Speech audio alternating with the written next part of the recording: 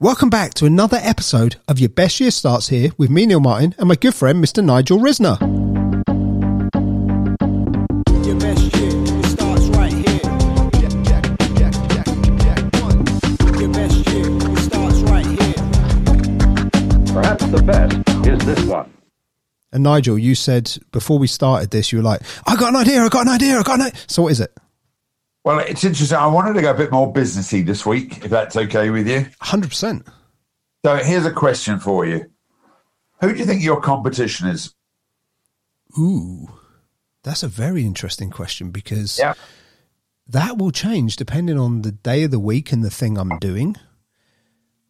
But I'd also give you a slightly left field answer. Nobody. Okay. So I nearly knew you were going to say that. So often we think there's no competition. There's lots. I mean, in some ways, you're my competition in some of what I do, right?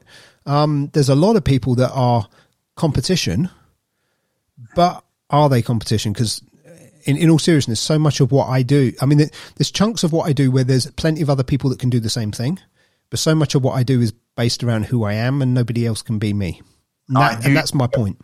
I knew you were going to go deep, and I wanted to change the concept for everything because the world is opening up, and I think we need to recognize that the competition, this is going to go very, very business focused. The competition is anybody that has money to spend or money could be spent at their establishment. Mm-hmm. Because what's happening right now is the world is opening up and people have got some money because they've been saving for a year and a half and they can spend their money where they want. The problem is when we think of competition as someone who's like me, then we just have to be a little bit better than them. So I was asked a couple of weeks ago, how can I help this company? And you're going to love my reply. I said, the way I'm going to help your company is to make you a little less shit. I've heard you say that before, actually. Well, and the reason I was saying that is that if that's how you think of me trying to help you, it's not helping you get 5% better, which is my normal line. It's changing the way you operate so that you become the example for business. Yep. The reason I'm saying this is that, you go on holiday and you go to Brighton or you go to Bournemouth and there's an ice cream vendor, okay? And not only is he just pulling a 99 and putting a flake on, then putting a bit of tissue, whether it's £2.50 or £4, there was a couple of weekends ago, I was with my family, and there was an ice cream vendor that had a queue literally about 100 deep. And there was another ice cream van not far that was half the price with about 3 people there. Yep. What this guy had done, he had not only worked out how to not only impress people, but he had a guy working with him, giving samples to people whilst they were waiting. Mm-hmm. He was chatting with them. He had someone else there. Mm-hmm. And the prices were astronomical. I mean, they were handmade and it was, homemade ice cream. It wasn't just for one of those things. But you'd want to go back to him and spend your extra money than buying another food product. And bear in mind, this was ice cream, and there was the most phenomenal food stores all around. But this guy was just manically busy the whole time I was there. And so when I work with a client, I'm not trying to compete with other motivational, inspirational speakers because they're not my competition. The competition might be the flower shop because if they bring flowers in to make their office prettier, they've got less money for something else. Yep. So you have to start thinking, what can I do to be the best version of myself and recognize that I want people to spend money with us as an enterprise? So the competition isn't necessarily just other operators. It's the world. Yeah. And if you then know that the world is your competition, you better be on your A game because people have a choice, and we've mentioned this all the time. They have a choice how they react, but they also have a choice where they spend their money. Yeah. And people right now have got more money than they've ever had because they've not been spending their money for such a long time. Some people, not all people. Okay, I'll take that back. There are a number of people who've got a lot of money. They could spend their money because they haven't been spending their money for a long time on other goods. Yeah. No, I mean, I agree with you. I was just sort of putting that point up because my experience right now is there are really 2 distinct groups. There are the people who have found it very, very difficult in terms of their income over the lockdowns and things because they just haven't had the same revenues coming in. And then there are other people who have basically earned the same money but not had the opportunity to spend it, right? You know, or their business has maybe even done even better because the climate we've been in has supported that type of business more. Yeah, but there are two distinct kind of camps on it, right? Agree with you on it. But I think the other thing I would say is... But Neil, let me just... Yeah, go on. But even then, for those people who don't have that much choice, they're going to be even tougher on how they spend their money. Completely. People who have got money can choose where they spend their money. Yeah, Which completely. All I'm saying to you is that we need to really think, how are we showing up with whatever product we're offering? Are we making sure we're not just trying to be 5% better than down the road, who aren't doing it that well either? Yeah. And then remembering that reviews are what you do, you know, it's called ABCD, over and above the call of duty. And we just need to think, what are we offering our clients? When we do our podcast and we offer people, you know, if you want support, email us. You know, if you want to see our books, buy one of our books. If you don't like it, we'll give you your money back. It's making sure we say to people, how can we just improve what we do that little bit more to give you the best chance of success, to give you an unfair advantage in a world which is tough because competition is tough. Yeah, I mean, I think it's interesting. One of the questions I've asked a whole bunch of times on stage or in like mastermind groups and things is, why do businesses exist? And I'd go so far as to say probably 99 times out of 100, the first answer that's shouted back by somebody is to make money. And my answer is always, interesting answer, but no, that's a byproduct. Why do businesses exist? And sometimes the answer will come from the audience. Sometimes I give them the answer that I'm looking for because it doesn't come from the audience. But for me, it's quite simple. Businesses exist to solve a problem. And the businesses that do well and make the money are the ones that make it easy to solve that problem. And that's it. You know, and, you know, customer retention is, once I've solved one problem for you, what other problems do you have and how can I solve those as well? That to me is, you know, is kind of business in a nutshell. And I know it's massively oversimplified, but it's a reality check. When it comes to competition, what you want, where I go with this and taking your point of view in competition with everyone is, I'm in competition with everyone that can solve a problem, but that problem might not be a physical problem. As in, it might be, I'm after a feeling or an emotion that whether I buy ice cream or I go to the pub or I buy a new pair of shoes, any of those things might give me the feeling I'm after. And one of them might be £2.50 and one of them might be £250. And it might still be the same person that's trying to decide between those two things, conscious or otherwise, because they're just looking for that little sort of tiny hit of, hey, I've got this thing and I'm enjoying it. And that's the problem you're solving, is actually someone's looking for a little lift, something that's going to make them feel better. And that might be a £250 pair of shoes, or it might be a £2.50 ice cream, or it might be a Starbucks, or it might be a Mars bar, or it doesn't matter what it is. It's the thing that's going to give me the feeling that I think the thing is going to give me. And without going like super deep and off on a weird tangent with this, I think so much of what we actually do is based on how we think something's going to make us feel rather than how it actually does sometimes. You know, how many times have you gone on a holiday or gone out for a meal or something and you've gone, I'm going to go here, I'm going to do this thing, I'm going to order this thing because it's going to be amazing. And then sometimes it's not. And it's not necessarily that it wasn't amazing, it's that your expectation for it was too high. You know, and so it's interesting you said about the two ice cream vans. You know, I'm sure the one that's homemade ice cream, I'm sure it was phenomenal. I'm sure the other ice cream van, by comparison, if it didn't have the queue, probably wasn't as good. I don't know. But I tell you what, the story that you had so that by the time the ice cream got in your mouth made you feel like that ice cream was phenomenal, whether it was any different or not. They could have been serving the same product, but if you've got the story in your head that says, this is the best ice cream I've ever had, it's homemade, you're going to savor it and you're going to enjoy it. And the fact that it's 2 or 3 times the price almost adds to that. It adds to that feeling. It adds to that emotion of this is special.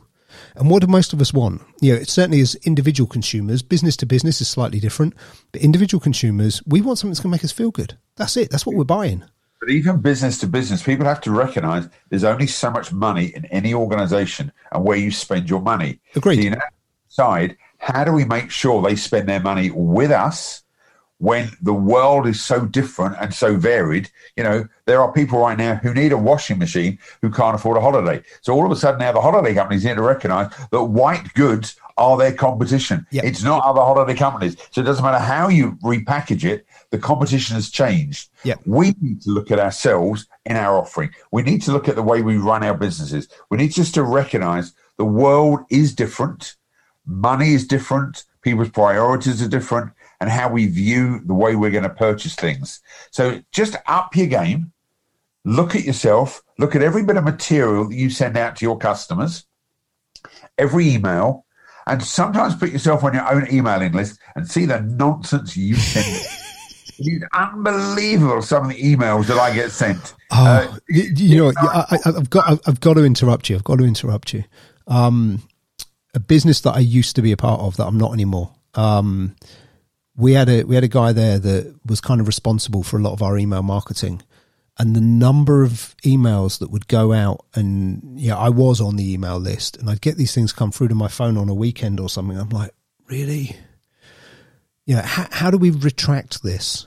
How do we correct? And it was silly little things where you could tell someone just hadn't thought about it. And I don't do micromanagement, but it got to the point with that where it's like, I don't want anything going out unless I've seen it. Because, the guy was good at his job in many aspects, but around that one particular thing, there was always like stupid typos or, things that didn't quite make sense to the audience they were going to. And it's exactly like you just said, it was probably an extra 5 or 10 minutes of effort that would have made the world a difference. But when you read your own emails, you read what you think it should read. Yes. Very often why we say to people, you need to have a mastermind partner, you need to have a different animal type who looks at your stuff, who's not emotionally involved. Yeah. It's like proofreading on books and things, right? You proofread it yourself, but you still miss stuff. You put it in front of someone that does that for a living, or even just someone who's independent to you. They will find things you didn't. You've done it to me. You read the draft of my first book and you came back to me and said, do you realize you've said this word and you meant to say that word? But what's interesting, perfectionists are only happy when there's an imperfection. So they're looking for this stuff. Yeah. I've still got mistakes. Yeah, the impact code's been out 15 years. It's been revised about 8 times, and I still find the odd mistake because someone pointed out line 11. I'd never even noticed that. But what's interesting is that shows up for how you might be. And so you need to recognize from today, anything that leaves your desk, is it a reflection on you? Yep. But more importantly, the competition as of today is anybody, because anybody could spend their money somewhere. Yep. A slightly shorter episode than normal, but I've got one other thing to add to this. Okay, well, just before you do, I've got one other thing I want to say there is when it comes to things like email marketing, people think it's from the person whose name's on the bottom. Which is not necessarily who wrote it, who sent it, or anything else. But if you're in the kind of business where, you are a figurehead for that business, when people receive an email and it's got your name on the bottom, they think it's from you. And that was going back to the example I gave before, that's the big lesson I learned was if it's having my name on it, I'm reading it. I might not have written it, but I'm reading it and I'm making sure I'm happy with it before it goes out. Because guess what happens otherwise? People come back to you and talk to you about your own email that you don't even know what it says. And then who is it that looks stupid? So, if someone's representing you or doing something on your behalf, you better make sure that you know exactly what they're saying and that you're cool with it. So here's one other question that goes with that. If you know how you've benefited your client and the problems you've solved, why don't you tell other people that's what you've done? Let your clients tell you how you've helped them. Use that social proof to tell other people, because otherwise it's just you telling people how you can support people. Yeah. So ask your clients, what have you done that's made a difference to their business? Can you use those testimonials to support what you're doing? And then tell the world, this is what the problems before they came to us. This is how we solve those problems. Would you like these problems solved for you? Come and join our gang. Because people want evidence and social proof that you can actually do what you say you can do. Obviously, you're going to say you're the best. No one's ever written an email saying, we're the third best in the country. We always say we're the leading whatever. Well, who's number 2? Someone's got to be number 2. Yep. But if you can just show the problems you've solved and how you've made it better for people, life is very different. Yep. So here endeth the lesson on who's your competition, Here are the problems we've solved for our clients. This is how things are better for you now. Now go and have some fun and start marketing to your clients whilst you're busy so you don't not become busy over the summer months. Yep. Have fun. See you next week. Cool. And I think I am just going to add one tiny bit on that is those testimonials. Try and get them actually in the client's own voice. So, you know, whether that's a video testimonial or it's like a LinkedIn recommendation or it's a Google review, get it from the actual client in their words in a way that people can see it's genuine. Because we've all been to websites where it's got this amazing testimonial and it says, you know, Johnny from or whatever underneath it, or, you know, Sarah from, or like we see these things with these names underneath and we don't know if they're real or not. If it's a screenshot of Facebook, Google, LinkedIn, we believe it. If it's a screenshot from Amazon, we believe it. If it's a video where it's someone we know doesn't work for you and is your client, we believe it. If we can't see how real it is, there's always a, you know, or very often there's a little niggling doubt in the back that says, yeah, but who actually wrote this? And so I think that's the only thing I'd add on that is, you know, the more genuine it feels, the more genuine it is, and the more people will believe in you. Cool. And yeah. Let's see you next week. Be good. Your best year, it starts right here. Be good. Have a lovely week. Oh.